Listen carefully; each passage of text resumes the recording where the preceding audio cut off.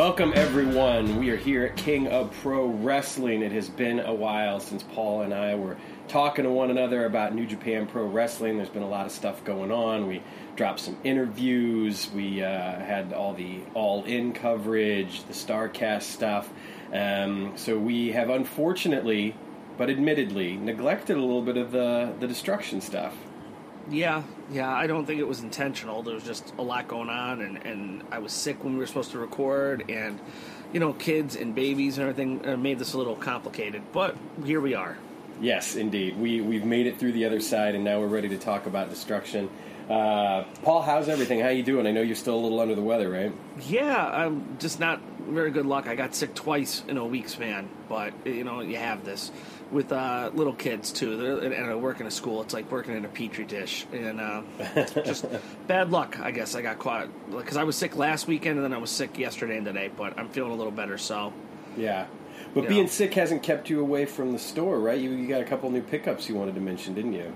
What was that? I'm sorry, I missed the... I was just saying you've got a couple of new pickups you wanted to mention, right? What, my cards?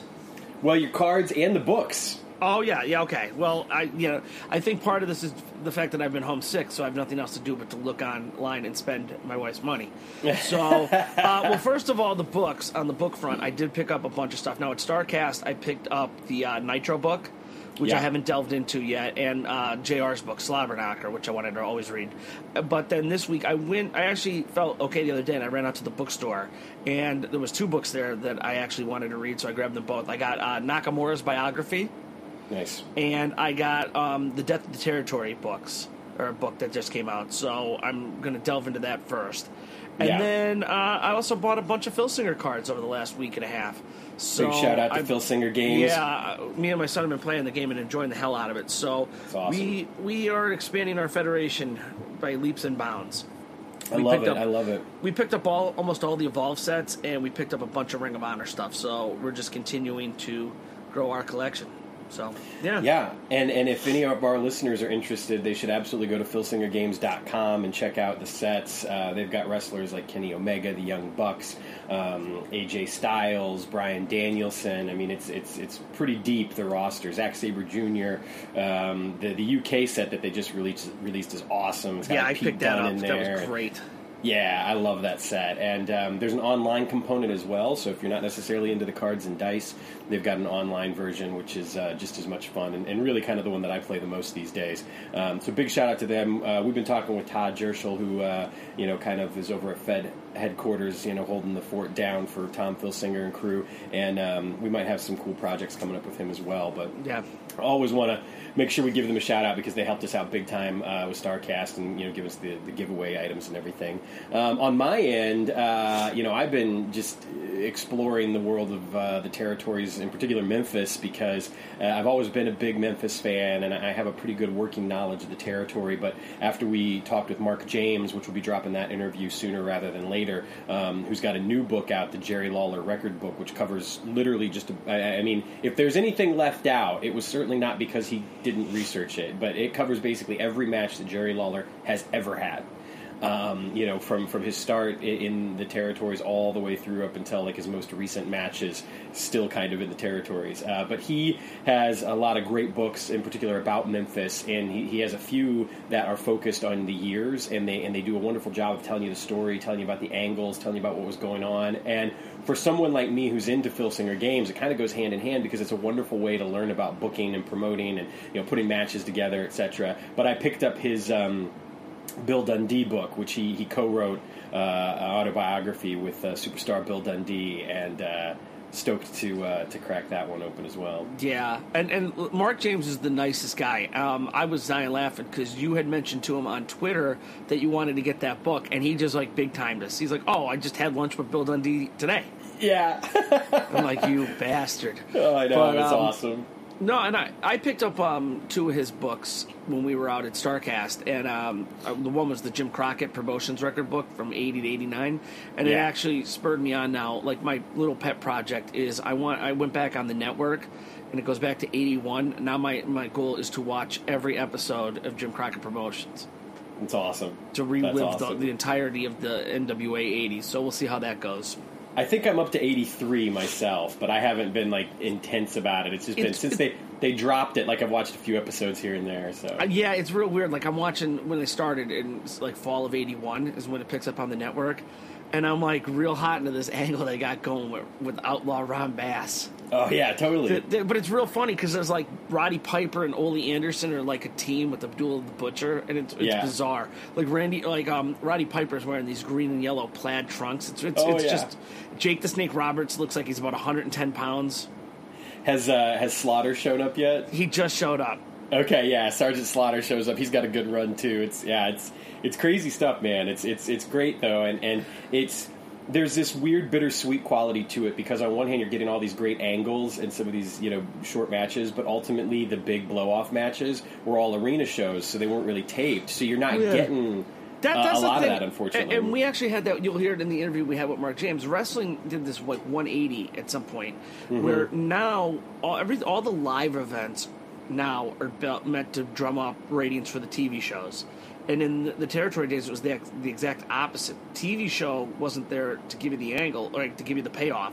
It was there to drum up attendance, so you had to go to the live events to see them. But since it was a smaller territory, it might be a weekly territory. You might see them every Friday night at the Armory or every other week or whatever. So you had that option.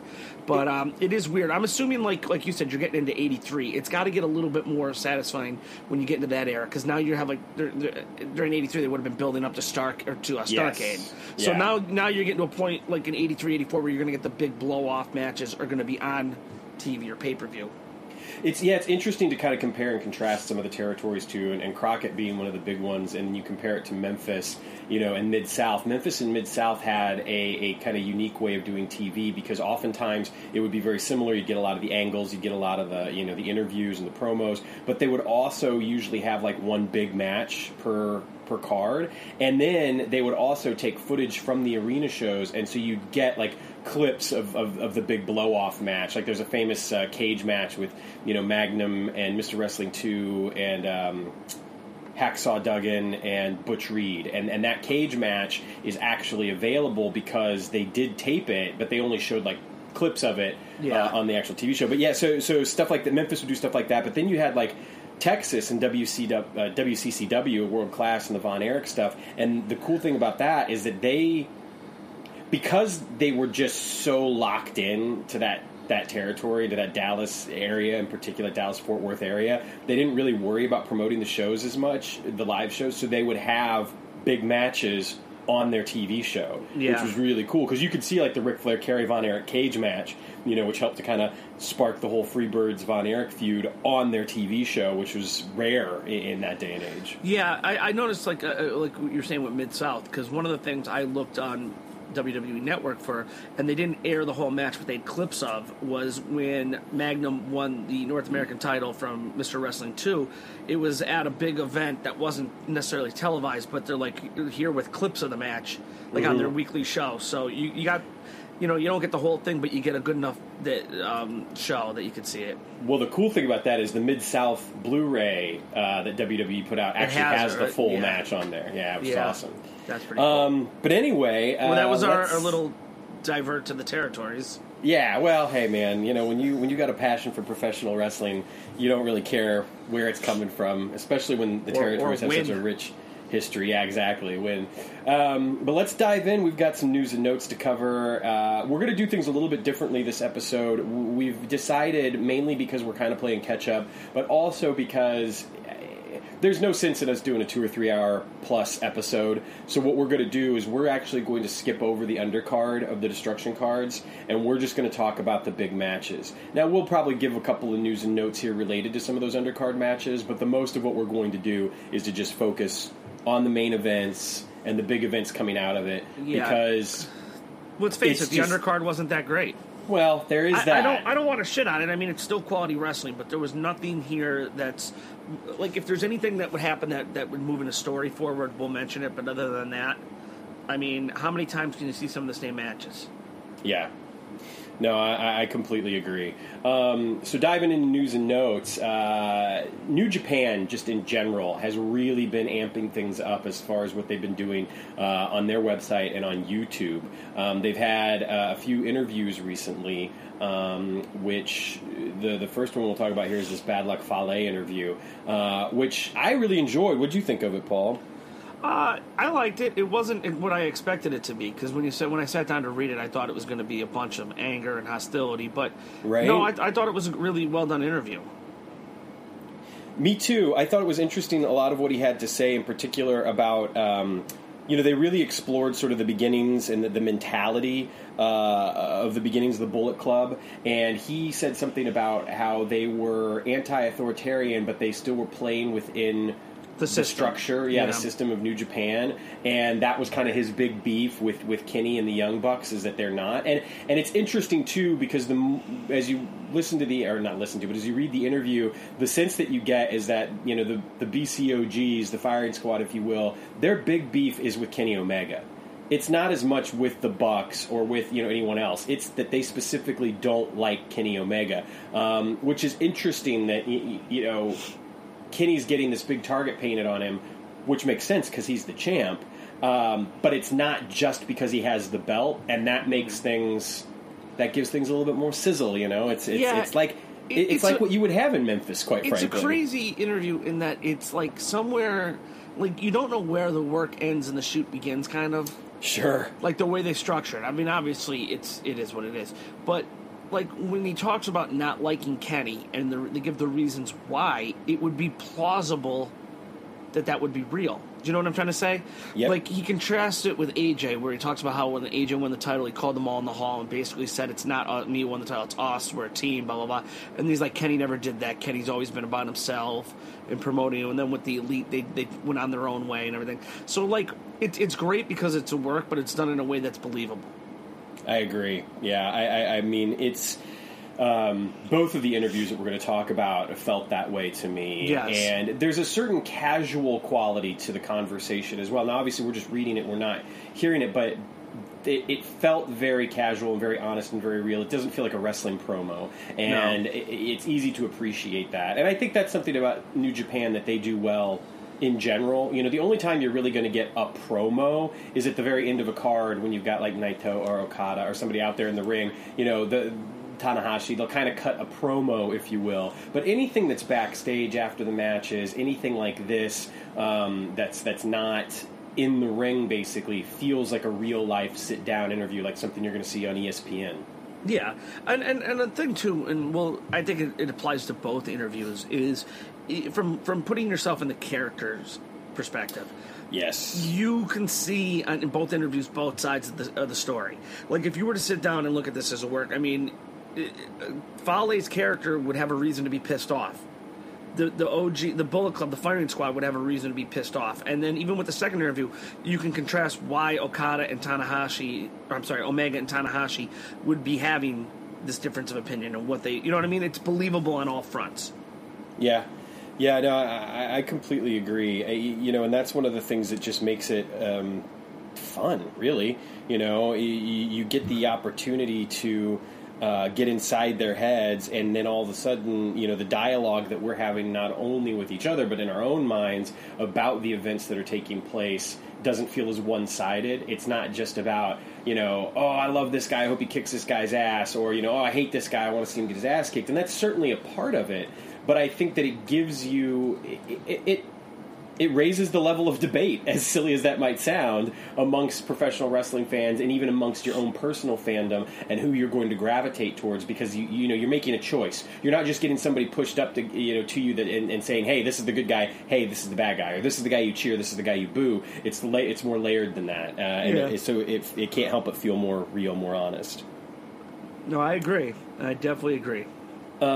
So this is an interesting bit of news, and it kind of goes hand in hand with a couple of things we wanted to talk about, but there will be a pair of the young lions from the LA Dojo appearing in the Fighting Spirit Unleashed dark match. Shibata has not chosen which two young lions it will be yet, but it'll be one of the 4 that he has been training there. And if you're not familiar with them yet, you can find out more about what's been going on there on the YouTube documentary, which is also on New Japan World. But I believe it drops first to YouTube and then it's uploaded to New Japan World.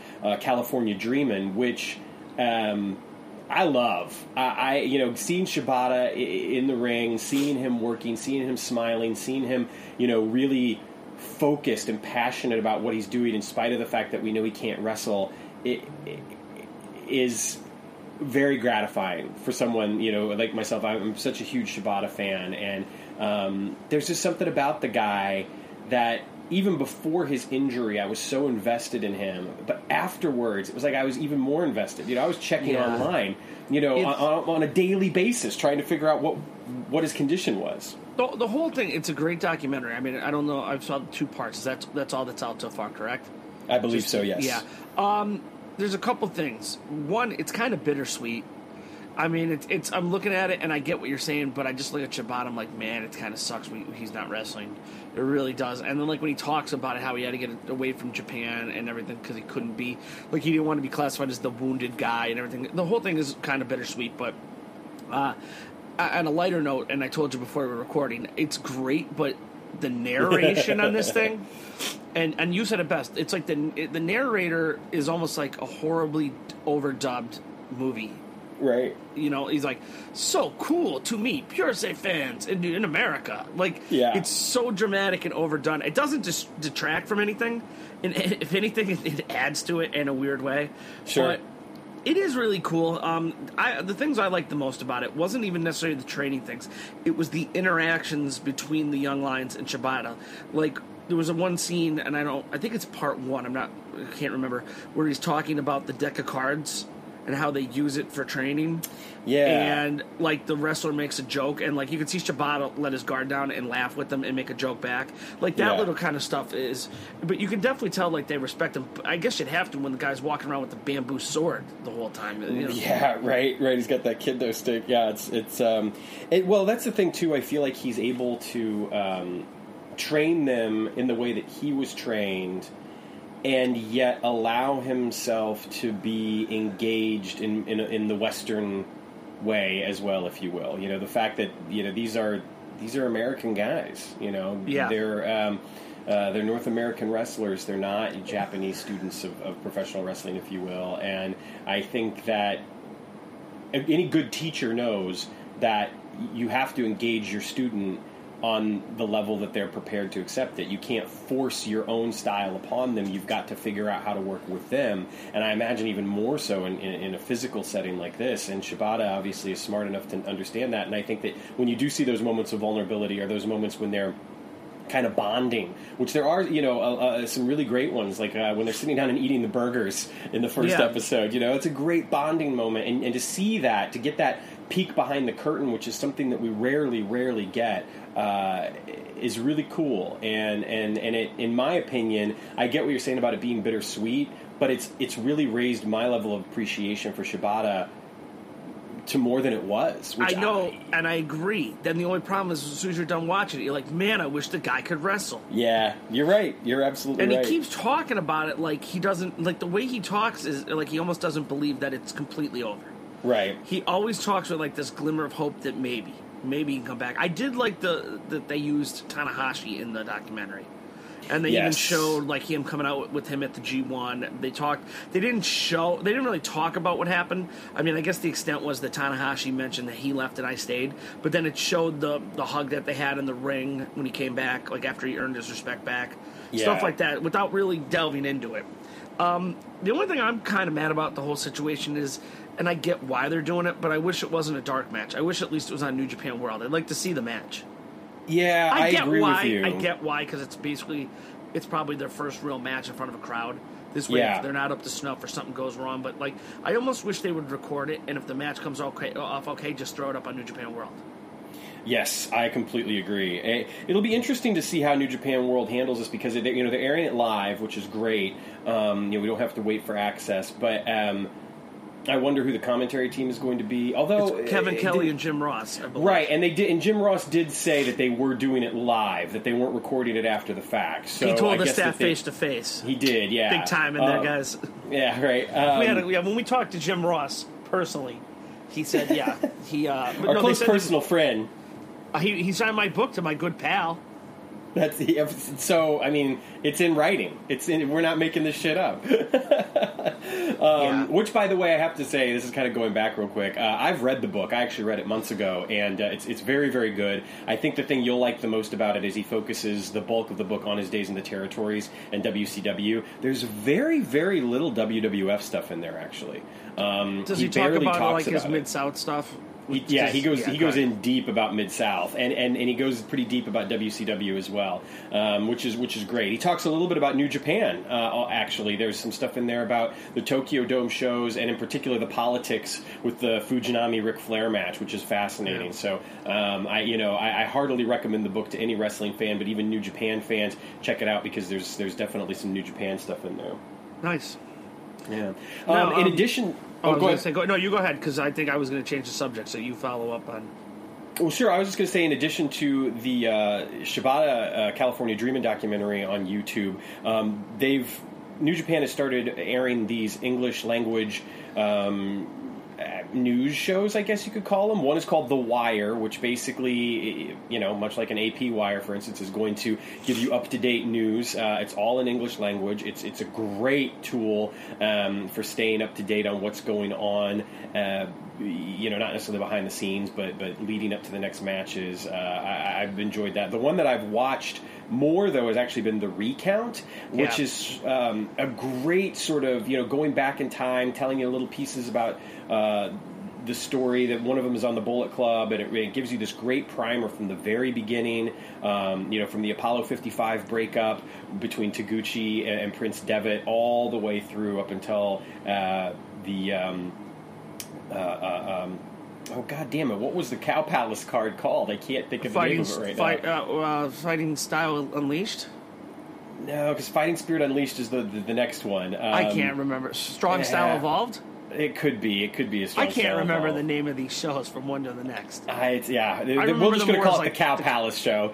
The Cow Palace show, the aftermath when the firing squad beat down the Bullet Club. So it's very exhaustive, and yet it doesn't overstay its welcome. It was about like 15 minutes or so. Yeah. So great stuff.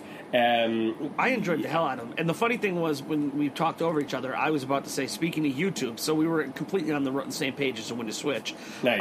I'm with you. I like The Wire. The top five was kind of cool. It just gives you top five. Like, I think the one that's up there is top 5 moments from the G1. There was top 5 New Japan moments in the United States, stuff like that. But I'm with you. I think the most compelling one is the Recount one. Yeah, because that's something we've been kind of clamoring that they needed to do for a while, and I think they even need to take it a step further eventually, and almost, I don't want to say copy the WWE, but like a WWE has those collections on the network where everything is in one place. Like if they did like a History of the Bullet Club collection, so you can click on one thing and it all came up, you didn't have to go find it, stuff like that. But it's a good first step. It really is. Well, I have a feeling that that's coming because New Japan Global also put out a tweet asking what fans wanted, and a lot of the responses were along the lines of that. Easier search functions, collections on the on New Japan World, things like that. And I think that they're definitely working on stuff that'll be similar to that, if not exactly that, because they even replied with a lot of the stuff that you mentioned we're already working on. And I believe that because The Wire, the Wire has been cool because they did a preview of Okada versus Tanahashi. Yeah. They did an English language version of Hiromu giving up the belt. So that's the best too. I know, right? You got Sugar Bear sitting there talking to the belt. It's only 2 minutes and 20 seconds, but I want to know who in New Japan convinced him to do that. Okay, we're gonna have you talk to a belt, and it's gonna answer you, but you're just gonna have to roll with this. I can't help but wonder if it was the Hiromu's suggestion of this is how I want to give up the belt, and they were just like, whatever you want. Yeah, but I still think whoever he called in is going to be like, oh my god, I got to call Sugar Bear and ask him to do this. But it's great stuff, and it's a wonderful way in, especially for fans who, the language might be a barrier. I know that Paul and I, we watched that Hiromu video in Japanese, and didn't understand it, but it was subtitled when it first came out. But now there's the kind of an English language version, which is great. In addition to that, more English language content on their website, njpw1972.com. There's a Kenny Omega interview. Paul, this Kenny Omega interview was fucking great. Yeah, it was out there. There's some takeaways, when he calls Tanahashi an old fucker. Mm-hmm. Excuse my French, but I'm quoting him. I mean, he dropped the F-bomb about 20 times in this interview. He's like, what did he say? He's an old fucker. He's got a movie. It's an embarrassment. Yeah. He's an asshole. He ought to go to WWE. He could be the next Roman Reigns. They weren't pulling any punches on this one. No. And it goes hand in hand with another thing that we wanted to mention in the news and notes about the war of words between Kenny and Tanahashi. It has been fascinating, for me anyway, to see the amping up of this and how much it's odd because Kenny is saying things. He's acting like the heel. Yeah.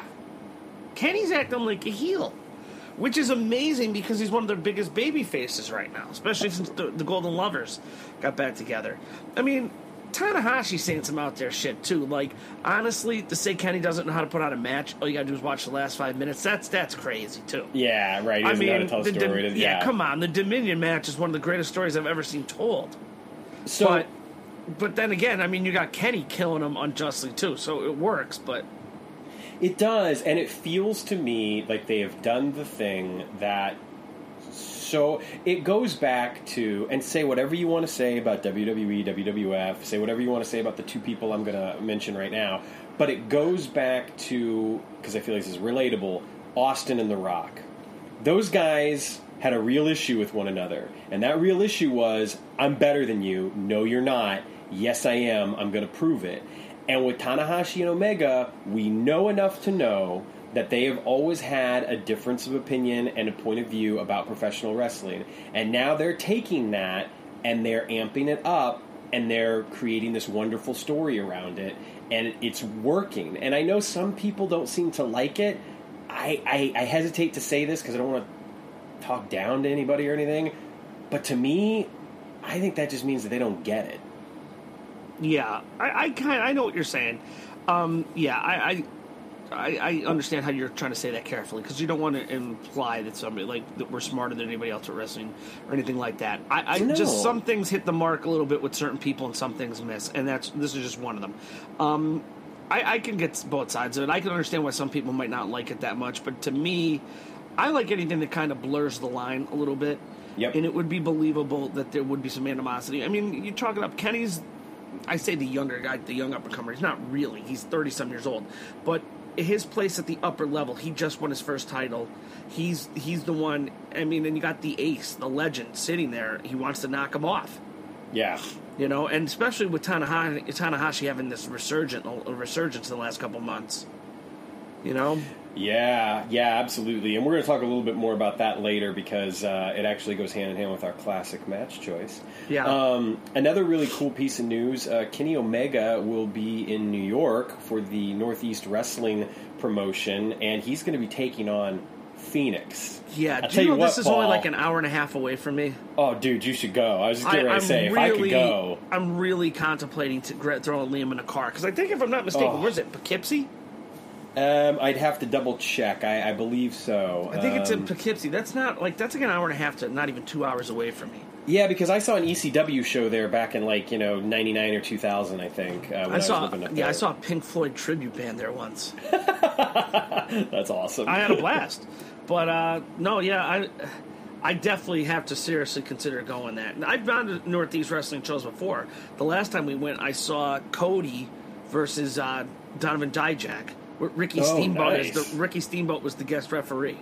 Hot damn. Yeah, it's at the Mid-Hudson Civic Center on November the 9th, which is a Friday evening. It's the Northeast Wrestling 23rd anniversary show. Yeah, I mean, honestly, seeing those two guys in the ring, you've got Kenny Omega, who's obviously one of the best in the world, if not the best in the world.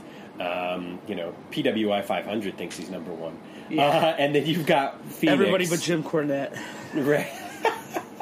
And then you've got Ray Phoenix, who is, I mean, arguably one of the, just most entertaining performers to watch. I mean, the stuff that I've seen him do, and there is no one that can work the ropes like Ray Phoenix. I mean, some of the stuff that he does with the little hops and the jumps and the flips and etc. I mean, it's just absolutely out of this world incredible. But he can wrestle his ass off as well. And if you only know Phoenix from Lucha Underground, which he got a good spotlight shown on him, don't get me wrong, but if that's all you know him from, you owe it to yourself to go out there and watch some more of his stuff, whether it's PWG or AAW, where he's a former champion, because, man, he's incredible. And this won't be the first time he's in the ring with Kenny Omega. They actually did have a match in PWG at Bola in 2017. So I think that it wasn't a one-on-one match, though. It was a six-man match with the Bucks against Pentagon, Phoenix, and Flamita. But yeah, if I could be there to see this match, I would. Yeah, I can also, if I go, I get to see Jack Swagger versus Rob Van Dam. That's pretty awesome, actually. Yeah, I just looked it up. Now I'm sold. Yeah, right? You got to go now. Yeah. So this is actually something that, we'll cover a little bit when we talk about the main event of the Final Night of Destruction. Let me just preface this by saying I had to send you a text when I was watching this. Yeah. I sent Sam a text, and I put, oh my God, did Yoshihashi just pull a Titus? Because, when you're watching it, and obviously they edit because it zooms in on Jay White for 2 seconds. And when it zooms out, Yoshihashi's in the ring, all busted apart. So, I said, I was watching with Liam. I'm like, what just happened? He's like, nothing. Why? I'm like, back this up. So when you back it up, you can tell when they zoom in something's weird.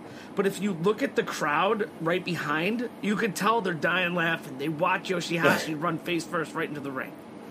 So, yeah. Apparently he's messed up. Yeah. Here's the deal. The weird thing is I must have watched it soon enough after, because I think I didn't watch it live, but I watched it pretty damn close, and they hadn't edited it yet. So when I watched it, you see him running straight down, and then all of a sudden he just disappears. And they didn't zoom in on Jay White, which is why I know I saw it before they got the edit in. And nothing's happening. And even Jay White is kind of there's that moment where he's kind of pausing. But Yoshihashi, to his credit, gets up, gets in the ring, clearly on shaky legs. As soon as he gets in the ring, he's already on shaky legs. Blood pouring from his forehead. But he does the run in. He completes the run in. He does the exchange with Jay White. He gets thrown out of the ring. Jay White, masterful heel that he is, goes out of the ring, grabs some of Yoshihashi's blood, rubs it on his face, gets back in the ring. Anyway, point is Yoshihashi apparently is pretty messed up for this, to the point that he was in the hospital for a full day, overnight being evaluated. He has gone home, where he's going to continue treatment. No timetable on his return. It's amazing. Yeah, so you could tell too when it happened. When I say they zoom in, I don't want people to understand.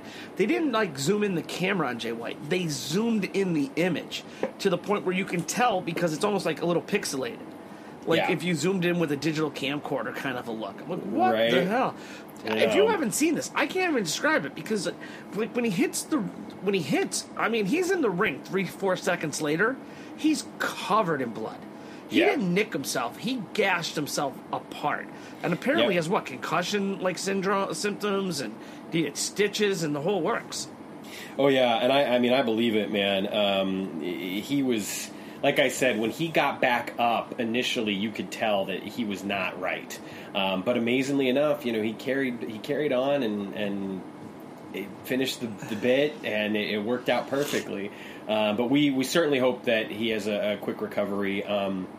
And one of the things, too, that we didn't really mention in the War of Words is that Tanahashi, in kind of the lead-up to his matches, not only with Omega but also with Okada, has basically been it's almost like he's looking for a guy to be his protege, because he's told Kota Ibushi to dump Omega and get with him, and he can help make him a star. He said that Yoshihashi should come with Tanahashi because he can make him a star in a way that Okada never did, and so it's interesting. He's the a dynamic poacher. There. He's a poacher.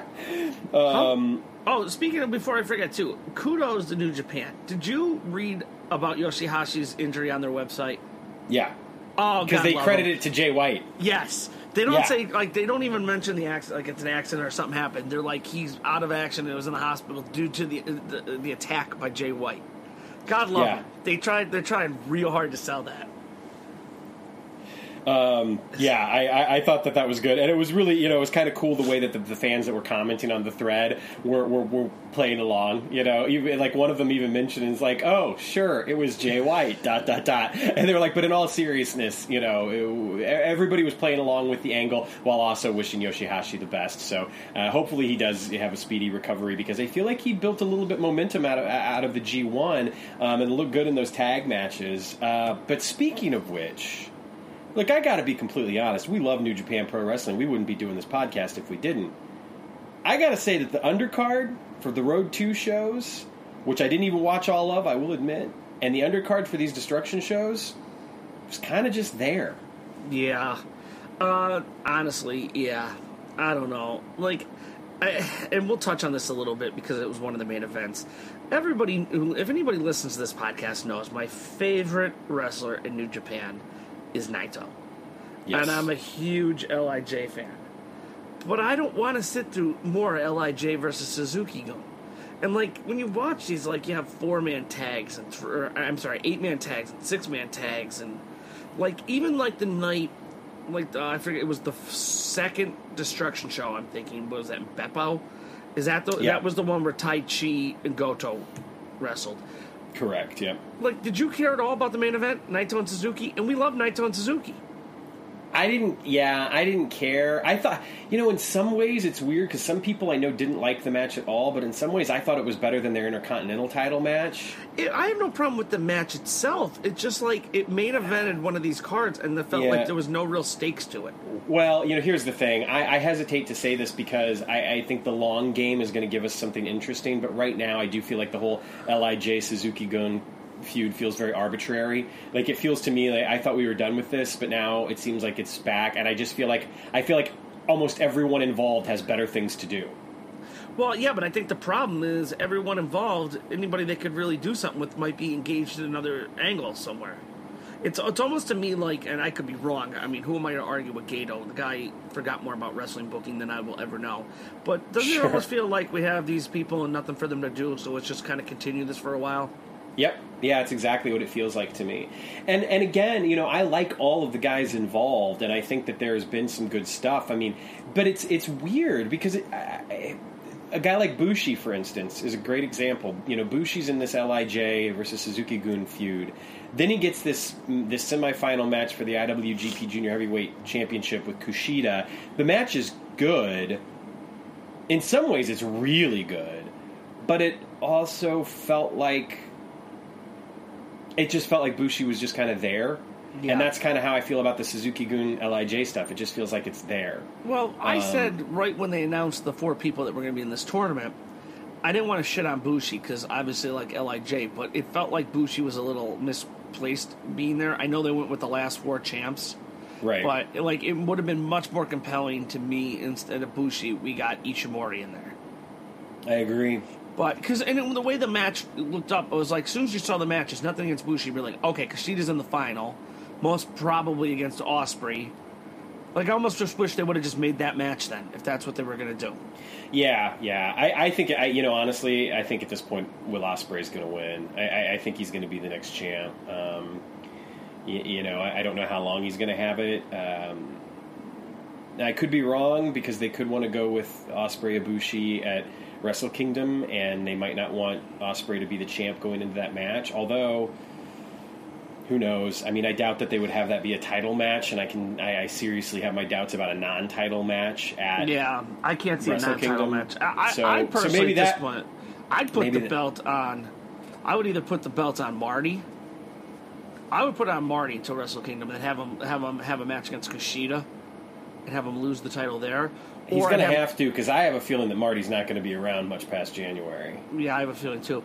Or what you could do here is you could put the belt on Kushida and get to a match with Kushida and Ishimori at Wrestle Kingdom, maybe. That would be a damn good match, and I think that would be a good way to go. We're sizing this up with the kind of the thought process that Ospreay is going to be in another angle, right? Because the more and more it looks like it's going to be Ibushi and Ospreay, right? So, I don't know. We'll see what happens. I don't want to spend a whole lot of time trying to figure out what's going to happen at Wrestle Kingdom. Neither do I. So, kind of going off of that, some of the undercard I guess it's worth just briefly touching on is Toa Hanare gets, squashed again. At this point, I got to be honest with you, I was never a big Hanare guy anyway, and now I care even less about him than I did before. Yeah, and I always preface this, I don't want to bash anybody, all right? I'm sure the guy's a quality wrestler. He went through the dojo system. I don't want to sit there and shit on anybody, because I don't like to do that. But yeah, it's awful. It's just awful, and it's not even his fault though. What they keep doing to him, if you were to ask me, well, how do you save Hanare at this point? The only thing I could come up with, and maybe because he's from where he's from and everything, New Zealand and everything, I would put him in the firing squad. I would just have him have this angle with Fale. Eventually, he does something to Fale, and they bring because they seem to be recruiting. You could bring him in, turn him heel, and put him with that. He seems like more of a natural fit. Yeah, I'm not saying that's what you do, but what else can you do with this guy?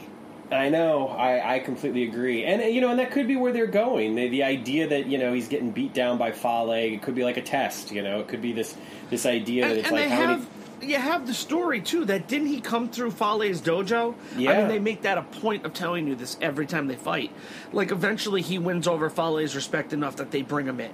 Because I'd much rather see him come out, instead of that stupid ensemble he wears, now he even has the feather. And I don't want to say stupid because I know it's goes to his heritage and everything. It just looks weird. I'd rather him just come out with a firing squad shirt and a pair of jeans and lay waste with somebody. Yeah, right. I know. I agree. I just...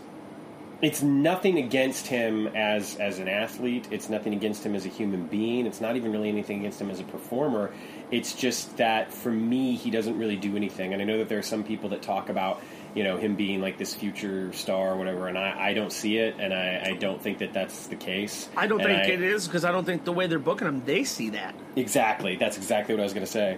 So moving on from Hanare, another young guy, 25 years old, is Aoto Yoshida, and he had a fairly lackluster run as far as results to the matches, but he always looked damn good in the ring. Yeah.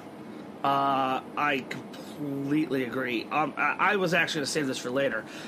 I was kind of hoping, and I know it won't happen, but I was kind of hoping that Yoshida becomes the next member of LIJ. Yeah. I know that's probably not going to happen. It's just me hoping, because I think the guy has a tremendous amount of upside, and I think the window on him is almost now. They keep calling him all of a sudden he's a young lion, but he's not really a young lion in the same traditional sense. Right. Do you know what I mean? He's further on than that. I'd like to see them put him in LIJ and, roll from that and give him a bump. I don't think that's what's going to happen, but that's what I was hoping. Sure. No, I totally agree. I think he's beyond young lion status. I think that even though he was, again, dropping a lot of matches throughout the tour and I mean, Jesus Christ, Paul, I gotta be honest with you, he probably had the best one-on-one match that Iizuka's had in 15 years. Yeah. It ended in DQ, and it was kind of crap, but at the end of the day, it was better than a lot of shit I've seen with Iizuka. Yeah, I'm with you. I'm totally with you.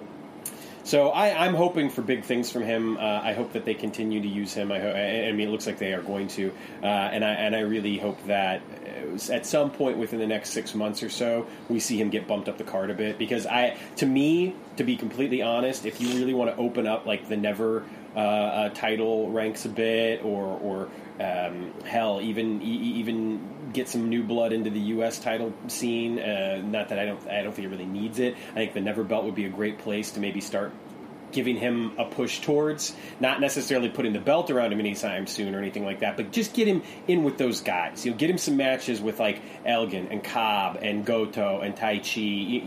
Get him into that mix. I feel like he's ready for it. That's kind of why I was hoping he'd be the next LIJ member, because I think in a way too, if you wanted to bring him along even a little slower but get him into something, you could tag him with Bushi for the junior tag tournament. Maybe give him a little run there. If that goes well, put him in the junior title mix if you wanted. You have a lot of options, but I think if he was to go to LIJ, it instantly raises his spot in the card. Would he fit with the weight class? Because I think that weight class is pretty. Like, I don't know how much he actually weighs, but I'm going to venture to say it's close enough that they could make it work. Fair enough. You know what I mean? You're right. It's because he's kind of tall that sometimes I don't think of him as a junior, because he's like 6'1", but he is only 198 pounds. That's actually I'm so glad you mentioned that, because one of the other questions that we had is that we know that Bushi's going to have a new tag team partner in place of Hiromu. I think you're onto something, because a lot of people are saying Dragon Lee, and while I'm fine with that, especially if they do this angle where Dragon Lee comes into the fold, they have him in there, and then they destroy him at some point for what he did to Hiromu, make an angle out of it, that'd be cool. But I actually think you're right. I think having Yoshida team up with Bushi in the junior tag tournament would be a great idea.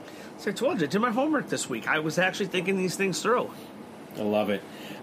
Speaking of guys who do their homework, Big Dust and Shitty Greg, better known as Trent Beretta and Chucky T, best friends, have a win over the Killer Elite Squad. Yes. Now, for the record, you will never hear me say his name without saying first, the Kentucky Gentleman. Chucky yes, T. Of course. I'm a big Chucky T fan. I'm a big fan, too, because Chucky T lives in Philadelphia.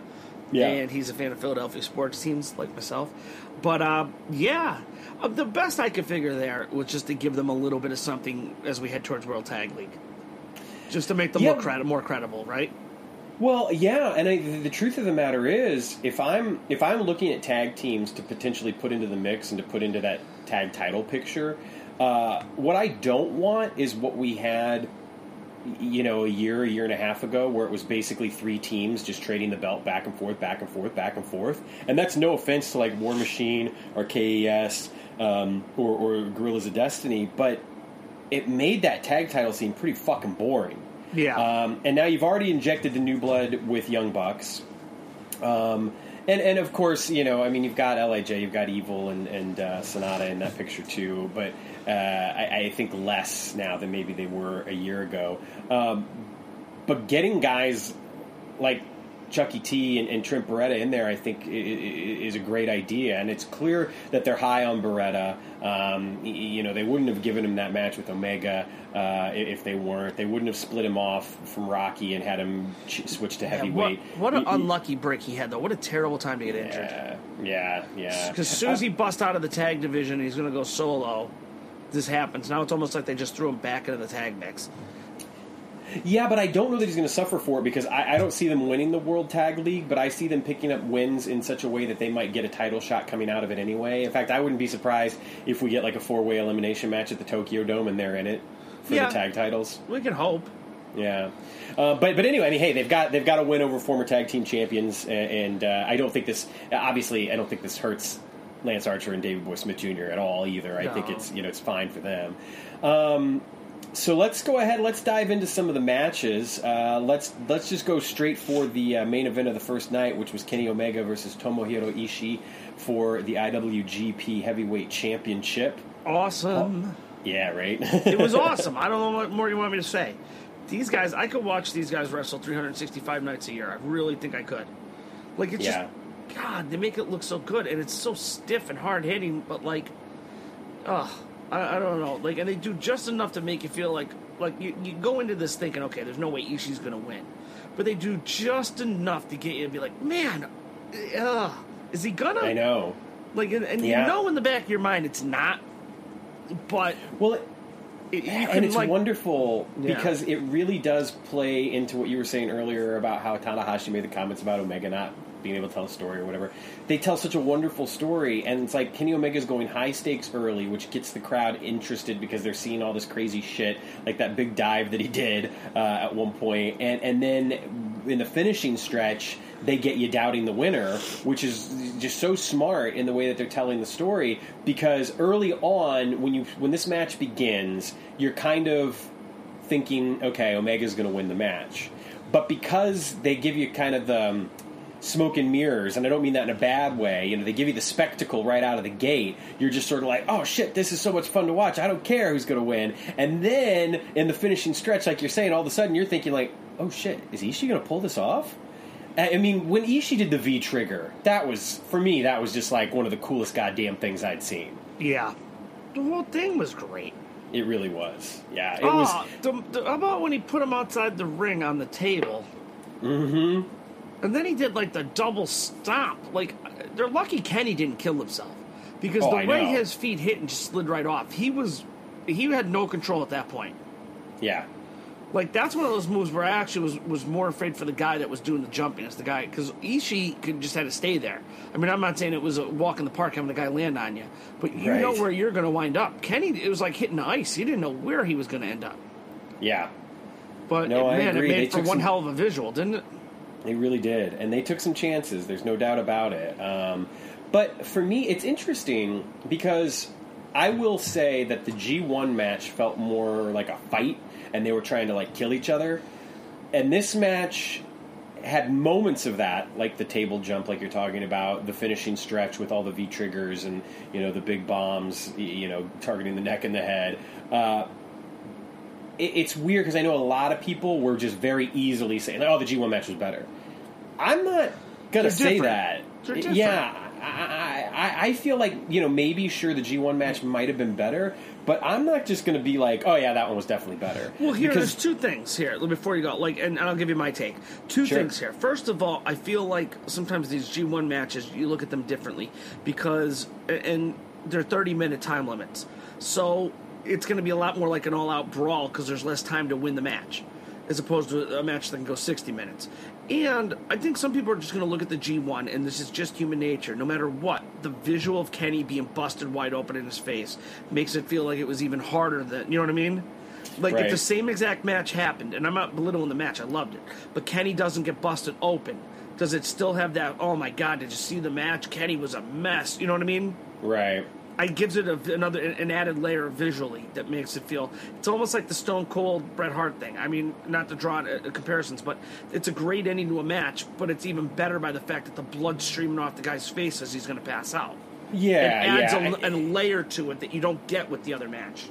Yeah, and that goes back to like what Magnum was saying in our interview with him about how he definitely misses blood, and it adds to the drama. That it also adds to that realism when you got two big guys beating the shit out of one another. It's like it's like the schoolyard playground fight. The kids don't just walk in looking like they just worked up a little sweat. There's going to be a black eye or a busted lip or whatever. And I think that you're right that it did add, and that's one of the things too about Suzuki and Naito. Like the blood added a bit to that match as well. So but we know too that in the G1 match between Omega and Ishii, we know that he got busted the hard way. Right. Like that he didn't blade. So whenever you see that as a wrestling fan, you're thinking, oh my God. You know what I mean?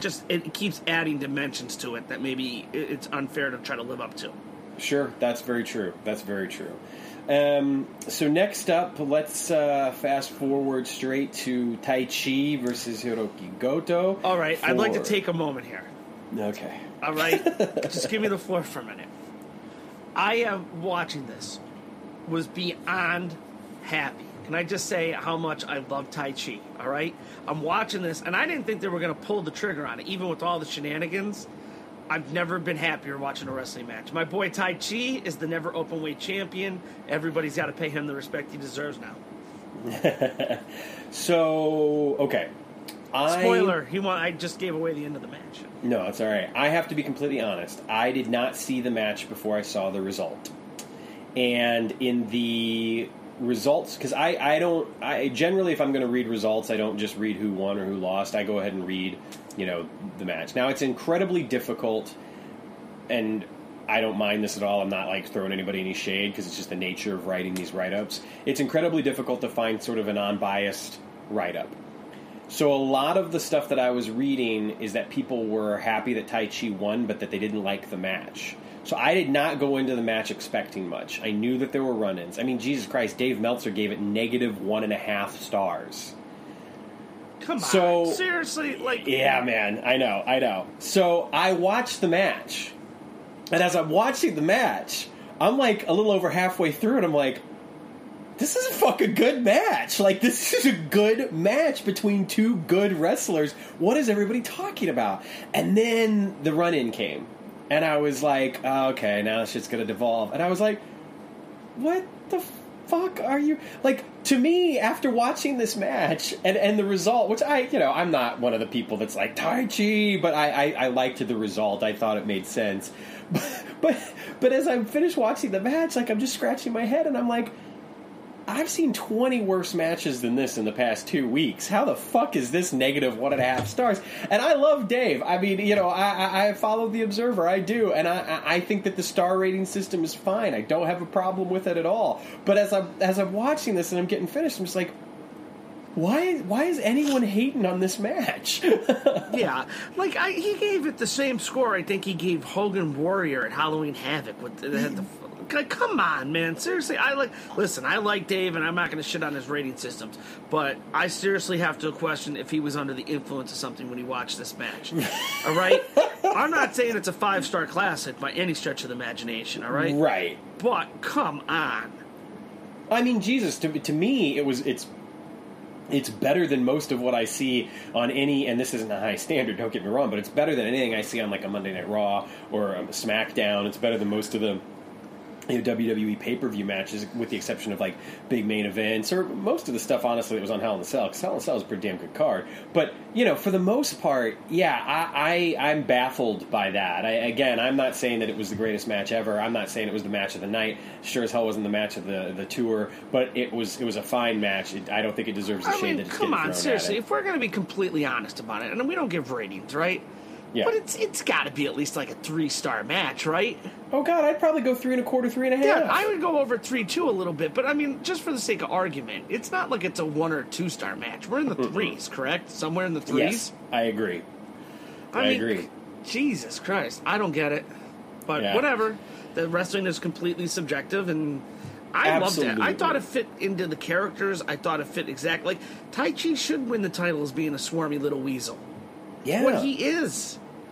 I mean, the low blow and the look on Mio Abe's face. Like, the best line, too, was it Kevin Kelly said that every man longs to have a woman that looks at them like Mio Abe looks at Taichi? Yes. Yup. Oh, yeah. God, yeah, that was good. Let's talk about the commentary real quick, because here's the thing. How do we feel about this new guy, this Mark Warzecha, or whatever his name is? Okay. Like I said, I don't like to say negative things, okay? The guy was new. Let's give him a little room here and see how it goes. Sure. I mean, that's kind of like... Listen, I'm not one to ridicule anybody's voice. I got a voice for, TV. But, I don't know. It just...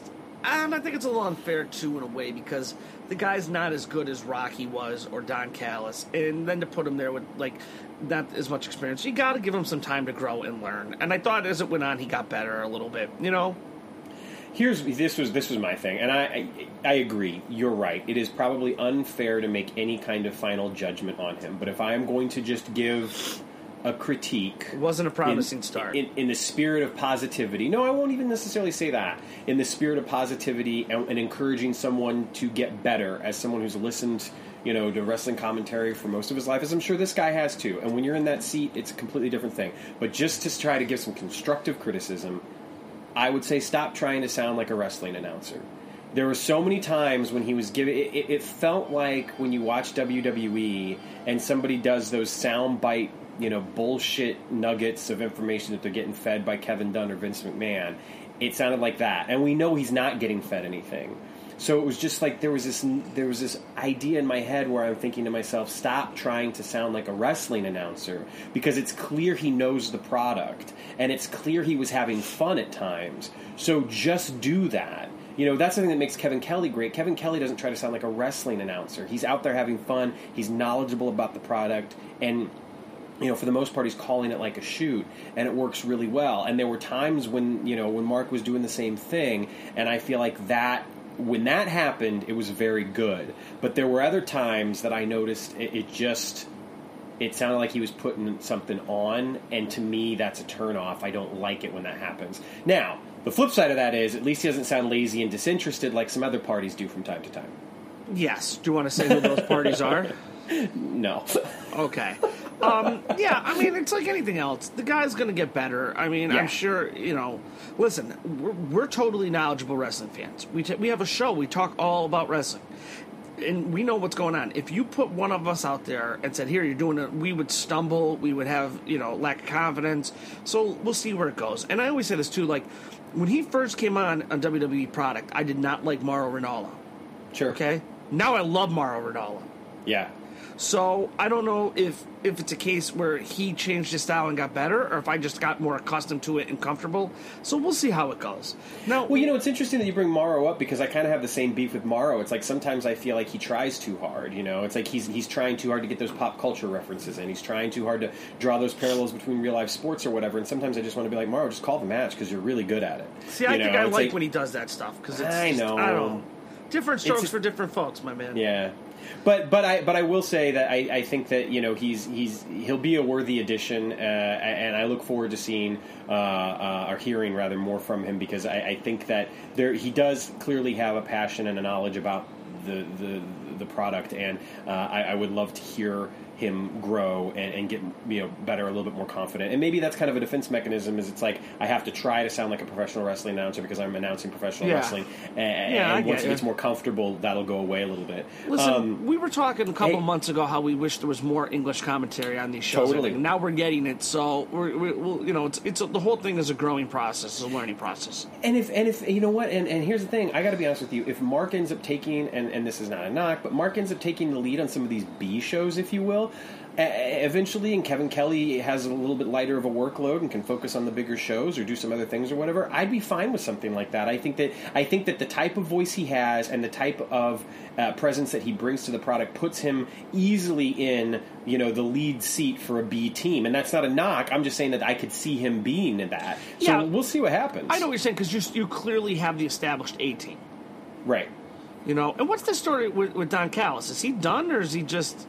I don't know that he's done, but I think that his focus is Impact right now, and I have a feeling that we're going to see less and less and less. Yeah, we might see him at King of Pro Wrestling.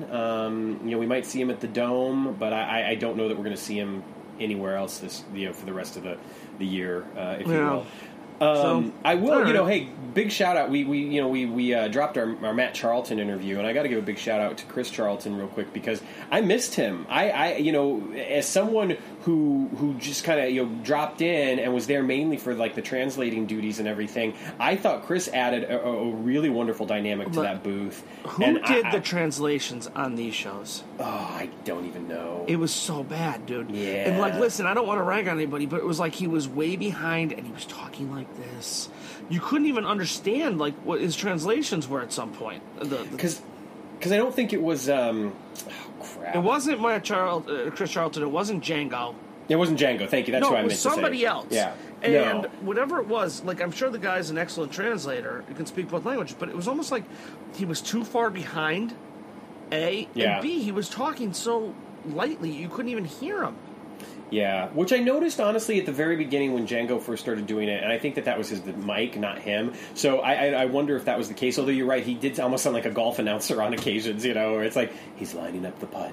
It was very much But it felt that. like he was 20 seconds behind what they were saying. At one point, they were talking for a good, and I thought to myself, I even said to Liam, we're 20 seconds here. Is there a translator? I thought they said there was a translator.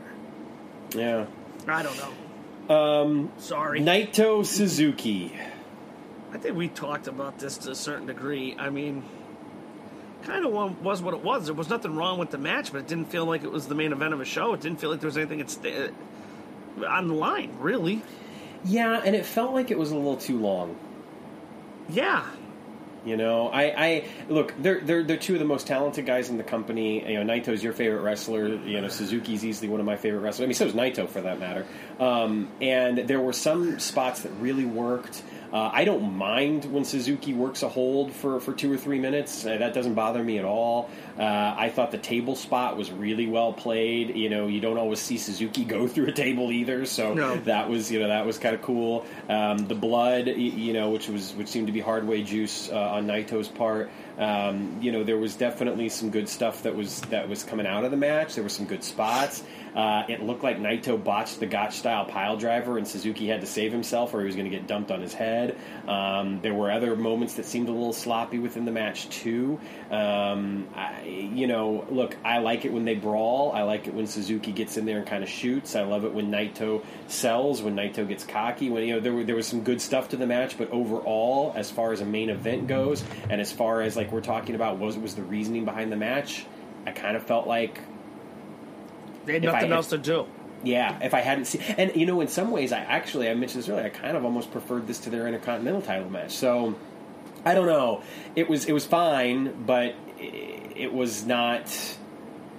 It should not have been the main event of a show, one of the 3 shows. Yeah, and it should not have gone like 35, 40 minutes or whatever it did. I'm going to say something that's crazy here, but I almost wish Tai Chi and Goto was the main event. I actually do, too. And I think it would have put a little bit more importance on that belt. Yeah, and here's the thing, too. Like, people, you could shit on that Tai Chi match or whatever.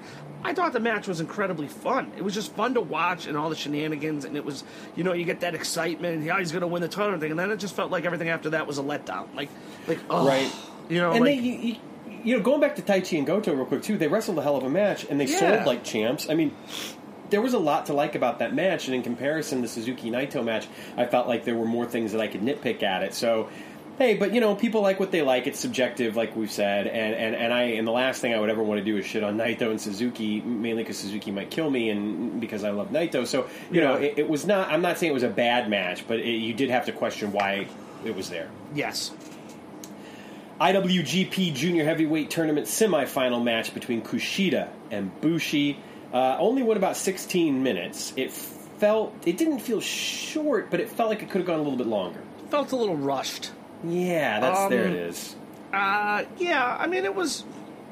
put it this way, there was nothing wrong with the match. It was a good match, and certain parts of it were really good. But I felt like they could have had a better match. They probably both have had better matches with each other in the past. My big problem with this was I walked into it just assuming Kushida was going to win this match. And then there was no part really that changed that in my mind. You know, you got to late. The only time I thought maybe is when there was the spot late with the ref, and then he hit him with the mist. Yep. I thought maybe he was going to sneak a win. And to be honest with you, I was rooting for Bushi. Nothing against Kushida. I mean, I love Kushida, but I was kind of hoping we don't get Kushida Ospreay again. Like, I would have liked something a little different. Yeah. And, you know, hey, let's be fair. We could get Kushida... Marty Scurll, you know, I mean, that's certainly a possibility. I was kind of hoping for like Bushi and Marty, to be honest with you. I know, you know, and it's weird because as I started to watch the match, I actually thought maybe Bushi would get the win. I really did, and there is a part of me that wonders if that shouldn't have happened. And it's weird because when the tournament bracket got announced, I immediately kind of discounted Bushi and Scurll. You know, I thought, we're going to get Kushida Ospreay. We said the same thing. We said on the show, well, it's going to be Ospreay and Kushida. Yeah, and then when this match happened, there was a part of me that was just sort of like, maybe not. And then, you know, the result was what it was. And like I said, it was fine. I actually liked the match. I enjoyed it. No, I mean, they're great. I mean, Kushida's fucking amazing. And this was no different. But it did feel like... I guess it was a very little underwhelming. Yeah, to me, I wouldn't even say underwhelming. Like, the best thing I can describe it as, it was a little anticlimactic. There you go. I was kind of hoping, to be honest with you, especially, like, I looked at it this way. I figure they're probably, you don't know what they're going to do, but the most likely scenario is Ospreay winning this, right? Yeah. If Ospreay's going to win, I would have rather him face Bushi. to give us something a little different. Or, I mean, Kushida could win it. Maybe that's why he won this match. But, I almost feel like, okay, if you're going to have Kushida or Ospreay win, have the other guy lose his semifinal to give us something a little different. Well, and here's something too that I feel that if we get Kushida Ospreay in the finals, which I do think is likely, I do almost feel like Ospreay has to go over, and the reason it's twofold. One, Ospreay has said earlier this year after the Skrull match where he almost got killed that he wanted Kushida again, that he had to have another match with Kushida, and for the title, and so I think that there's still a build to that match that should be occurring, if you will. And I think Ospreay needs to win that match. And it's almost too bad for Kushida in some ways, but I think Ospreay's upside long term is going to be a move to the heavyweight division. And some people have been calling it for a while. I was a little reticent to get on that bandwagon, but I think that it's a possibility, especially seeing him in there mixing it up with Kenny and Ibushi in those tag matches, and seeing how Ibushi has been used. I think that hell, I'm not saying it's going to happen. I wouldn't be shocked if Ospreay is in the G1 next year. So I think that it's weird because if Ospreay beats Kushida and takes that title, then it puts him as an IWGP Junior Heavyweight Champion again, and it puts him in the Junior Heavyweight division. But let's face it, Devitt, took on the Heavyweight Champion. Who knows? Maybe we could see Ospreay Omega power struggle, like we saw Devitt Tanahashi at one point. So, I don't know how it's going to play out, but to me, that just makes a lot of sense. But for all we know, Skrull's going to beat Ospreay. Yeah, I had to look, too, because not that one thing has to do with the other, but Ospreay is challenging Jay Lethal for the Ring of Honor World Heavyweight title. But I had to look at the timing of that, which actually comes first, which is good. Yeah, because I was going to say, if that came after, there's no way, I don't care who it is, if you're Ring of Honor, you can have another company's light heavyweight champion come in and beat your heavyweight champion, correct? Right. But the Ring of Honor card is in 3 days. So the Death Before Dishonor, so that comes up first. So that doesn't really play into it. Interesting, yeah. Because you know what I'm trying to say? I wasn't sure the timing, but I don't care how great a wrestler is. You can't have somebody's junior title champ come in and beat your heavyweight champ. Just can't happen. Right.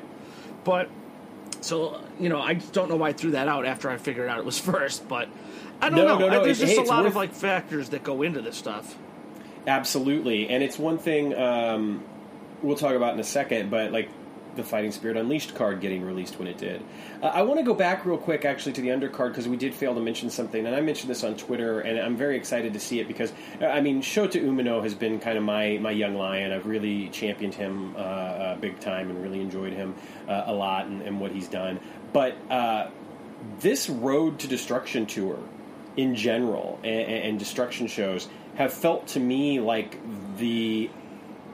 in the Young Lions context, the rise of Yota Tsuji. Tsuji has been pretty incredible, and I think that he seems more developed as a character. Obviously the fundamentals have been there, but now there's an attitude to him, there's a character, there's a personality, there's a charisma that feels like he's ready to take it to the next level, which makes sense. I imagine he'll be going on excursion probably, after the Dome, and he's... I don't know. He's one to watch, without a doubt. Yeah, speaking of excursions, I'm sorry, I should have thrown this out. Now, I've actually, I'm on the record saying I want Yota Yoshida to be the LIJ member, right? Yeah. Any chance Quado comes back? That is another name. I think it's a little too soon, but... You're right. I think it's a little too soon, too, but it is a name that has been thrown out there in the Bushi tag partner realm. So, you've got 3 potential guys. You've got... Neville. Well, okay, 4 potential guys. So you've got, we mentioned Yoshida, we mentioned Dragon Lee. I think Kawado is a potential name. I think he's worth being in the mix. I agree it's probably a little too soon, but then again, what? He's been on excursion for about 6 months? I think it's 8 months, but who knows? Yeah, and then you've got, Neville. Hell, Neville is potentially a name. The weird thing about Neville is, and this is secondhand, but apparently he is on the record as saying that he's not ready to get in the ring yet, and that was very weird to me. Smoke and mirrors, maybe. It could be, but the weird thing is let's face it, he was granted his release like 6 weeks ago, and we haven't heard anything. Yeah, but you wonder if that's just a case in point where he signed with somebody and they're waiting for the right time to debut him. Could be. You know, who knows? I mean, especially if it is New Japan. If he signed with them during G1 and he's going to come in as a junior, doesn't it make sense to get through this stuff and then bring him? Like, who knows? That's a good point, because if he debuts, he's got 2 locations to debut and make it really interesting. And one is Fighting Spirit Unleashed, and the other would be King of Pro Wrestling. Because wherever you debut him, you want it to be big. And I think would that do those it are at the Fighting Spirit Unleashed, because American fans are going to instantly know who he is. Yeah. It's going to get a huge crowd reaction, a huge pop. And then you're going to bring them on the heels of that right into King of Pro Wrestling. You can have him. You don't even have to introduce him as the new member. Like if it's him, you could just have him come out and show up or something and say I've signed with New Japan. Then at King of Pro Wrestling, have him come down and attack somebody and help Bushi or something. Right. Which would have made a hell of a lot more sense had Bushi won his match. You could have had him come down and try to help Bushi win the tournament final. That's very true. And the other thing is that I feel like you've got the opportunity for him to immediately make a splash. You know, it makes the most sense after that Ospreay Skrull match. And, you know, who knows, maybe he cost Ospreay that match, which gives us Kushida Skrull, and then we get Ospreay Neville at King of Pro Wrestling, which that match would be fucking off the charts. Yeah. Yeah, there's so many different cool stuff that can happen here. So, okay, so let's go to the main event of our Final Destruction show, which honestly you could just say is the main event of the entire Destruction tour, which is Kazuchika Okada versus Hiroshi Tanahashi for the G1 briefcase. I loved this match. I did not think it was as good as their G1 match. But that is basically like saying I didn't like winning $1 million. I only won $999,000. You know what I mean? Yes, Like I get what you're saying. Yeah. Isn't it amazing that we sat here and not just us but other people a couple months ago, and after I forget what show they wrestled at the first time we were talking about it, we were like, okay, this is the end of this. Yep. This is the final chapter, and what a way to go out and everything. Holy God, little did we know what was to come. I know. And we've gotten 2 more quality matches. We've gotten countless tag team interactions that have always been fantastic. And this match, you know, I think I texted you something like this, or I tweeted it, or both. But it was so cool to see the dynamics shifting between these two, and not necessarily purely the Tanahashi-Okada dynamic, but who Okada is and who Tanahashi is. And we've seen Tanahashi get a little desperate before. We've seen Tanahashi get a little mean before. But in this match, it felt like he built on a lot of what came out of that Ibushi G1 final. And now he's like this... It was almost like before he was denying the fact that he was getting older. He was denying the fact that he maybe lost a step, that he wasn't quite the, he's always the ace, don't get me wrong, but he wasn't quite the kind of ace that we got before. It was almost like he was in denial that Father Time was catching up to him a little bit. And now he's embraced it, and he's getting smart about it, and he's like, I might not be able to beat you the way that I could beat you 5 years ago, but I can still beat you. And that, to me, is like a level up of his character that some guys never get. Yuji Nagata is a great example of that. Yuji Nagata, when he was on, when he had those few years there where he was the best guy in the company, he was the best guy in the company. And then he got to a place where he was no longer the best guy in the company, and he couldn't necessarily beat the best guy in the company anymore. Yeah. And Tanahashi, on the other hand, is like, I will always find a way to win. Yeah. The best part about this for me is that I thought for sure this was going to end with shenanigans. Now, yes, we wound up getting a lot of that stuff, but not until after. Do you know what I mean? Like, he picked up a clean win. Yes. So he's able, and they kept like building it up, and it puts it in context that he hadn't had a victory over Okada in something like almost 1,400 days. Yeah, it was like 4 years. Yeah, they kept building up like this is kind of the bane of his existence right now. Ever since Okada came back, he's owned him a little bit. And like he even said in the press conference when he picked it, like he has to beat Okada. He has to get that off before he can go to the Dome. To have him pick up a clean win was important. And you still got all the stuff after, which furthers the storyline along. And because of this, well, before we get there real quick, because of the story that they told, though, Okada, his own personal story, gets expanded on. And part of that obviously comes from the post-match. But never did it feel like... This is going to sound weird. It didn't feel like Okada lost this match. It felt like Tanahashi beat him. Yeah. And that was important because it keeps Okada as Okada. And there's still some redemption that needs to occur for him. And clearly after this post-match, we're going to get that story, I think, is going to become a focus over the next year, which is why I see him headlining the Dome in 2020, most likely with Naito, although who knows at this point. It could be another guy who we're going to talk about in just a second. And I think that Okada having the focus maybe taken off of him a little bit. And even throughout the G1, obviously he was consistent. He was in some of the best matches of the tournament, et cetera, et cetera.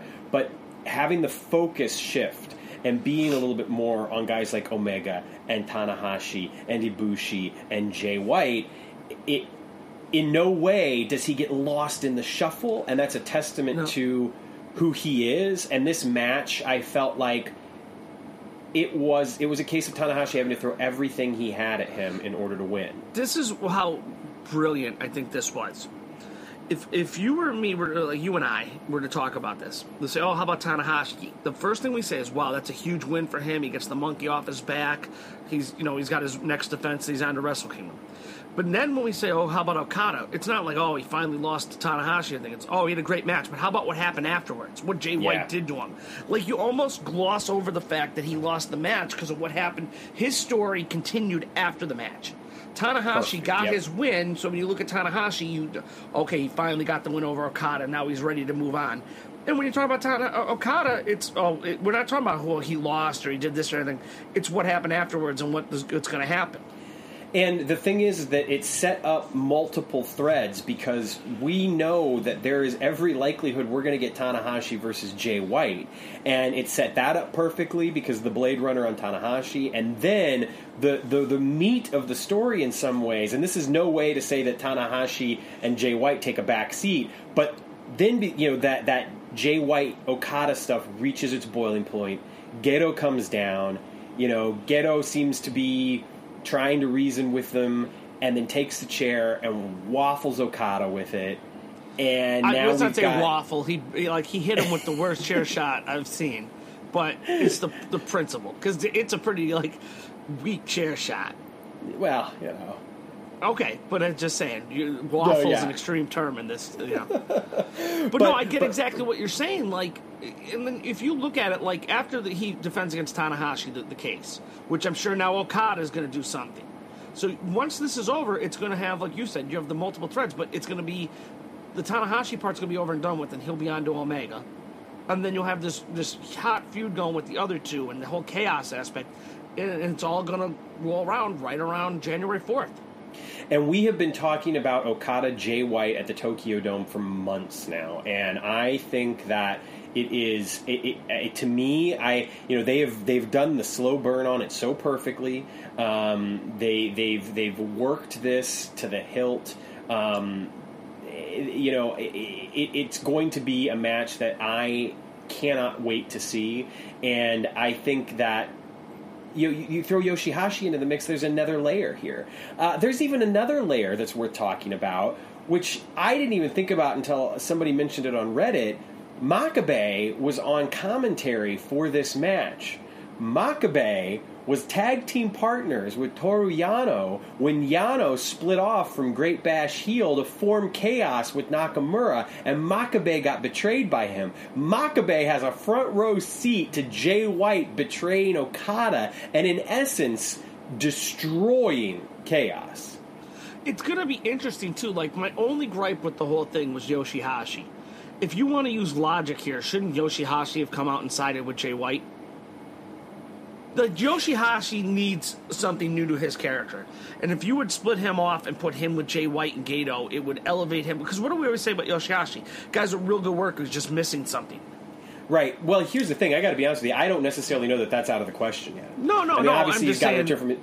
No, I agree. You're right, though. You're right. I think it was probably the expectation, but Does this break up Sho and Yo? Well, it could, because here's the other thing. There's no way they did all that groundwork with Jay White trying to get Yo to use the chair and everything unless it's going to come into play at some point. And I think that the thing that is also interesting and worth thinking about is that if you had Yoshihashi turn on Okada at this point, then it would have lessened the impact of Gato. Mm-hmm. So because you have Gato and you know during the turn, I think that you had to leave Yoshihashi out of doing any kind of turn, but still have him in the picture, and that's why he ended up doing the run in, the slide in. Here's another thing too. Like we talk about Sho and Yo, right? Yeah. Ever since this shit started. And Jay White's been trying to get Yo to use the chair and everything. Even when they wrestle as a tag team now, they wear a different attire. They do, you're right. They wear their singles attire. It's almost like they're predisposing your brain to think they're not a team. So let's you know what? Okay, I think we're both in agreement. The match was great. Yeah, we could talk about this for an hour, so we should save this discussion. Yeah, so let's move on to Fighting Spirit Unleashed, because I don't know that there's anything directly coming out of this that leads into Fighting Spirit Unleashed, but there are a couple of little interesting notes because the full card has been released. Yes. Yes, it has. Now, do you have it in front of you, or do you want me to start? No, I have it right here. Perfect. Okay. Well, why don't you give us that first match? The first match is a 6-man tag. We have Sho, Yo, and Rocky versus a good friend of the show, ACH. Taguchi and Jushin Thunder Liger, which is going to be an awesome way to start the show. It really is. I think we're going to get a good mix of comedy and some great high spots.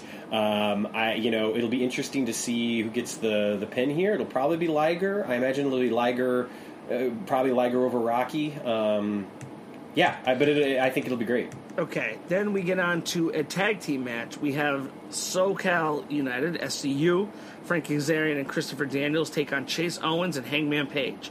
And I'm excited about this. I want to see Owens and Page as a team. I like those guys. Well, I think they're going to be teaming for World Tag League. Yeah, so this is a perfect way to... Yeah, and it makes me wonder if Kazarian and Daniels aren't going to be involved in World Tag League as well. Yep. Then we have a 6-man tag match. You have the Kentucky gentleman Chucky T and Beretta, a.k.a. Best Friends, teaming up with Chaos stablemate Goto to take on Flip Gordon, Chris Sabin, and friend of the show, Jeff Cobb.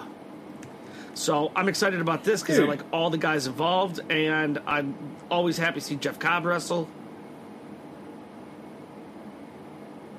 You there? Yeah, I'm very excited about this. You said you just blanked out on me, bro. That's usually me who does that. Yeah, I think we had a little bit of technical difficulty there. Okay. Sorry, fans. But give me a hand signal next time on the video so I know to just keep talking. I'm leaving this in. It's the joy of recording live. This match I'm excited about. I think it's going to be a lot of fun. Jeff Cobb, I'm always excited to see what he's going to do. I think that having Flip in there with somebody like Beretta, we could probably get some really interesting shit going on between the two of them. Sabin was great in the junior heavyweight tournament, the Best of the Super Juniors, rather. I think it'll be a fun. You know what I want out of this? Know. I want Flip Gordon and Jeff Cobb in the World Tag League. Oh, shit. That's what I want. Oh, man. Wow. All right. Tell me it wouldn't be fun. No, it would be a hell of a lot of fun. It would make for an interesting, I'm sure they could come up with some crazy moves where Flip does a flip, but Gordon uses the power to launch him or something. Or Cobb. Cobb does a tour of the islands, which basically is he picks Flip up for it, and Flip does some sort of weird cannonball out of Tour of the Islands. It would be insane. That's what I want. Anyway, what I don't want is Jeff Cobb and Michael Elgin. Just throwing that out there. Yeah. Okay. Then we get another 6-man tag match. We have the LIJ team of Sonata, the King of Darkness, Evil, and Tetsuya Naito versus KES and Zack Sabre Jr. Yeah, man. That'll be good. I think it'll be damn good. I do. I think we're gonna get a lot of really cool stuff out of this, and I wonder if we're not going to be leading to Naito, Zack Sabre Jr. potentially at at Wrestle Kingdom. This would also be a perfect opportunity if he wanted to for Chris Jericho to make his presence known if we're going to get Naito Jericho 2 at Wrestle Kingdom, which is obviously potential. Or, of course, we could even get Jericho Naito at King of Pro Wrestling. Yeah. Who knows? So, yeah, no, it's interesting. I'm really fucking interested in this next match. Yeah, the next match is interesting. It is a tag team match. We have Kushida and Tanahashi versus Gato and Jay White. Yeah, man. I mean, to me, this match might be one of the more important non-title matches on the card. I think everything we get from Tanahashi and White is going to tell us a lot about what their matchup is going to be. I think that Tanahashi kind of building off of the attitude that he's got from the Ibushi match and the Okada match, we might see Tanahashi willing to just get right in front of this sick, dastardly heel Jay White's face and say, "Oh, what, you think you're a badass? You know, come at me." And I'm really interested to see. And having Kushida in the mix is going to make things interesting too. I'm going to keep my eye on him because who knows where he's going to go after this or after the title match at King of Pro Wrestling. Yeah. No, it's going to be interesting. I mean, there's so much in play here. Yeah. So much. Then we get the other semifinal of the tournament, Ospreay versus Marty Scurll. Yeah, I'm split because, again, going into it, I was thinking Ospreay, but then after our conversation, it's like, well, maybe it is Scurll, and what if Neville does appear here and, does something? And, I think that in New Japan, typically, if we're going to have a run-in like that, it happens after the match as opposed to being, causing the outcome of the match, but who knows? We could get something a little different. I'm hoping Marty wins just to have something different, but we're going to get a good match either way. Then we get into the meat and potatoes of the show here, if that's not enough for you. We have a tag title match, the IWGP Tag Team Championship match. The championship team of Nick and Matt Jackson, the Young Bucks, take on Bullet Club OG Firing Squad members Tonga Loa and Tama Tonga. I got a really bad feeling that GOD is going to win this. You think so? Yeah. Man. The only saving grace is I kind of want them to win it, and I want the Young Bucks in the World Tag League. Well, the Bucks could still be in the World Tag League. Yeah, but I think it would make a better story if they were in and tried to win it to get their tag title chance back. Yeah, I don't know. There's a part of me because we could be. Unfortunately, but if we're just being honest, because we could be seeing, writing the end of the Young Bucks New Japan Pro Wrestling story, what I would personally love to see, and I would not put it beyond Gato to do, is to have the Bucks keep the titles, win the World Tag League as the champions, pick whoever they wanted to face, have some crazy four-way match at Wrestle Kingdom, drop the titles there. Head off into the sunset. Yeah, head to Connecticut. Let me ask this, and this is totally unrelated, but I guess you just brought it up. The likelihood of them and some other people going to Connecticut, has it not seemed like it's increased in the last 2 to 3 weeks? Yeah. Yeah. All right. And here's the thing. I based on the tenor of the interview that Omega gave, and based on everything we've heard about what Cody has said about making the decision together, I think, I could be wrong about this, that those that are going to make that decision together are Cody, Matt, and Nick. I don't think it includes Kenny. I don't think Kenny's going anywhere. I think that Cody and the Bucks are going. Well, we're going to see. Yeah, we are. I always thought that Cody was the most likely to go back. I mean, he was basically born into it. His family has such a history with that company. Like, I know he didn't leave on the greatest terms, but he's built himself into a huge star now. He has so many friends there. I'll tell you what, if I am Cody and the Bucks, though, I don't go just for the money. No, I'm absolutely sure that they would sit down and have assurances from Triple H of how they're going to be used and in what capacity. I just got a feeling that it's going to be Kenny's going to go with them, but that's another discussion.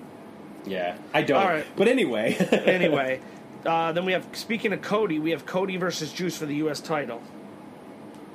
Yeah, which is not going to be, according to the list on New Japan website, the main event, which is, I guess, not super surprising, but it's a little surprising. I I mean, I think Cody walks out as the champ. Yeah, I kind of do too. It'll be interesting to see what happens with his NWA Championship defense, which is in a couple of weeks. Well, you got to so figure he's going to win this. that first one, right? Like, nothing against, I forget who he's wrestling, but that other one guy, because he's going to have the belt when he wrestles Aldis at the NWA 70th anniversary show. Right. So, here's a question: Does Cody wear the NWA title belt out to the ring? I think he should. I think he should too. Yeah. And the main event is Tomohiro Ishii and Kazuchika Okada versus Kota Ibushi and Kenny Omega. It's going to be a badass match. Yeah, it is. I'm looking forward to it. I think it's going to be a hell of a match, and I think there could be a chance that something, I don't know what, and I'm not making any predictions about what it means for the future or King of Pro Wrestling even, but I think something could happen between Kenny and Kota. Yeah, something could happen. I'm not sure exactly what, but something's going to happen. And who knows? Maybe not. We'll see. I don't know, but that's my feeling anyway. I think we've covered pretty much everything that we set out to cover on this episode, and we've done it all in about 90 minutes. How incredible is that? Yeah, no, we've stuck to our. That's a first for us, but that's good. You know what I mean? We do have one more thing though that we want to throw out there, and that is the return of the classic match segment of King of Pro Wrestling. It's been a while, but we do have a classic match. Now, we're only going to do one from now on. We had been doing two, sometimes even three, but we're just going to do one in the interest of time, and because, hey, we're in this for the long haul. We'll have plenty of opportunities to talk about classic matches. And that classic match is about from October the 8th, 2007, between the IWGP Heavyweight Champion Yuji Nagata and a much younger, but still fairly seasoned by this point, Hiroshi Tanahashi. The ace. Hell yeah. I'm excited because I haven't seen this match. It's been a long time since I've seen it. In fact, the last time I saw it was probably around 2007, 2008. So it's been a while. But I'm looking forward to revisiting it and talking a little bit about it, especially in the context of where Tanahashi is today, and even where Nagata is today. Speaking of where Nagata is today, Paul, let's talk real quick about our own classic matches. Have you been enjoying any Fire Pro World? Not as much as I should have been. I'm going to be totally honest with you. Here's what happened. Picked up the game right before StarCast. So I didn't really get a chance to play because I had to pack and get all the last-minute things. Then I came out to Chicago, and when I got back, I got sick, and then right after, I shouldn't say this, but all my video game time has been devoted to Spider-Man. I understand. So, and I'm like deep into that game. So now my goal is to beat Spider-Man as fast as I can, so I can really dive into Fire Pro full on. Like I want to sit down and play for a couple hours at a time and get rid, because it's such a unique game, and it's a game you got to play a lot to get good at. It's not like it's a button masher.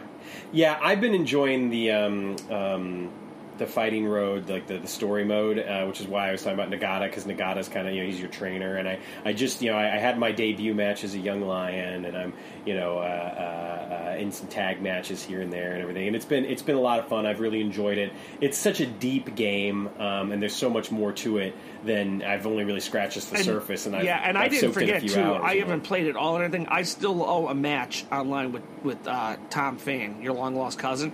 Yes, indeed, that's right. You're gonna be Zack Sabre Jr. and he's gonna pick somebody else and he's gonna kick our ass. He's gonna destroy me at this point. I think I played 2 matches. I didn't even get the achievement for winning a match yet. 2 other things worth mentioning in the video game realm. Yeah. One, from my part, I too have been soaking a lot of my time into Spider-Man. And then the other thing is that it is worth mentioning that WWE 2K19 is coming out in just a couple of weeks. The reason why I bring it up is because they have done a lot of work on it. It looks like there's a lot of improvements that have been made that fans have been asking for the past 2 or 3 years. And one of the things that they've done that's fascinating to me is that in the arena creation mode, they've added Japan Dome, which is obviously the Tokyo Dome, and Japan Hall, which is obviously Korakuen Hall. Yeah. So you can now make Tokyo Domes and Korakuen Hall matches happen in 2K19. And as Paul and I know, there's always a very deep roster of New Japan wrestlers. God love, can I just take this, whether it's WWE 2K or it's Fire Pro? God love the hardworking individuals that go through all the work to make these excellent creative wrestlers for the rest of us to enjoy. Absolutely. Okay? Whatever game it is, like I know within WWE 2K19, within a couple days of it being out, I will be able to download the entirety of the New Japan roster. I mean, people even make the Young Lions and everything. And it's great. It is great. They'll have the belts. They'll have everything. Like, God love the... Like, I don't know how people have the patience to sit down and do all that. But, like, I know, like, even with Fire Pro, like, you look at it, it doesn't look like it'd be that complex because the art, like, style, it's super complex. And people make these people look incredibly good. Yeah. No, it is incredible, and I'm grateful for that, too, because it's one of the things that I've only scratched the surface with. You know, I basically just created my guy for the story mode. But anyway, I don't know. You got anything else, Paul? No, I mean, between playing Spider-Man and then Fire Pro and trying to read these books and watching old Jim Crockett promotion stuff, like, it really seems like my life is work, sleep, doing whatever I have to do with the kids, and then video games and wrestling, which isn't a bad life, let me tell you. No, it's not really bad is at not all. a bad life. And God bless my wife, she lets me get away with this stuff. She wanted to kill me the other day, though. I should point this out. We were at StarCast, but we did go to some of the panel stuff, but there was a lot of stuff we missed out on because it was a work trip for us. I mean, we were hunting on interviews and contacts and things like that. So I went and I meant to buy the one-day pass, day 2, because there's stuff I wanted to see, and I hit the wrong button, and before I knew it, I bought the 100-hour pass. Oh, shit. And it, like, instantly must have sent a message because my wife wasn't home. And I hit the button and realized what I did. And, like, literally within 30 seconds, I got a text.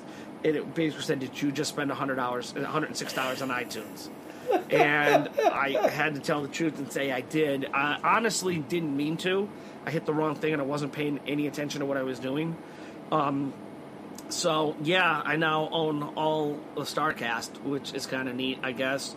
Mainly because we're on it. We are on it. Spots. We're on Twitch TV's broadcast a whole bunch, but like the StarCast, because we went to the Monday Night War thing, but what I want the Monday Night War debate, but really the things I wanted to see that was the roast of Bruce Pritchard, the Monday Night, the Death of WCW panel, and I wanted to see the War Games retrospective. So now I have all that plus a whole of a lot more apparently. The good news is though I got like 20 some credits. So I basically am going to get the NWA show for free. Nice, very cool. Yeah, I've got some silver credits lining, too. right? So I tried to explain to my wife that I didn't really spend $100. I really only kind of spent $75. She not buying that argument, but yeah. I think on that note, it's a perfect time for us to go home and say thank you to everybody for listening, and we'll be back real soon with our coverage of Fighting Spirit Unleashed. We'll also cover that classic match between Nagata and Tanahashi, and we'll have more stuff, I'm sure, on the horizon, including dropping those interviews with Mark James. We've also got our interviews with ACH and Eddie Kingston, some more stuff that we've got from StarCast also sitting in the bank, and some more exciting things coming up as well. And I will, in a few short weeks, be at the Shimmer Wrestling tapings, so I'll probably pull out some interviews. You know what? Now I'm going to go to that Northeast Wrestling show just to throw it in your face. Like, you go to Shimmer? I'm going to go watch Kenny and Phoenix. No big deal. Do it. Please do it. I think I'm going to. All right, man. Well, hey, good talking to you. Yeah, and expect our next episode to be in a more timely fashion. I would imagine that we'll probably drop it next Monday. Right after Fighting Spirit Unleashed. Yeah, so hopefully. Yeah, because we'll just cover that card. I think one of the things that we hope to do is to keep things a little bit more compact in the future. So it's easier on us, it's easier on our listeners, and we can try to cover more things more often as opposed to a lot of stuff at once. We'll do fewer things more often, is what I meant to say. Yeah. So as the Hales play us out, have a wonderful, wonderful week. Enjoy Fighting Spirit Unleashed. Hit us up on the Twitter at KOPW72.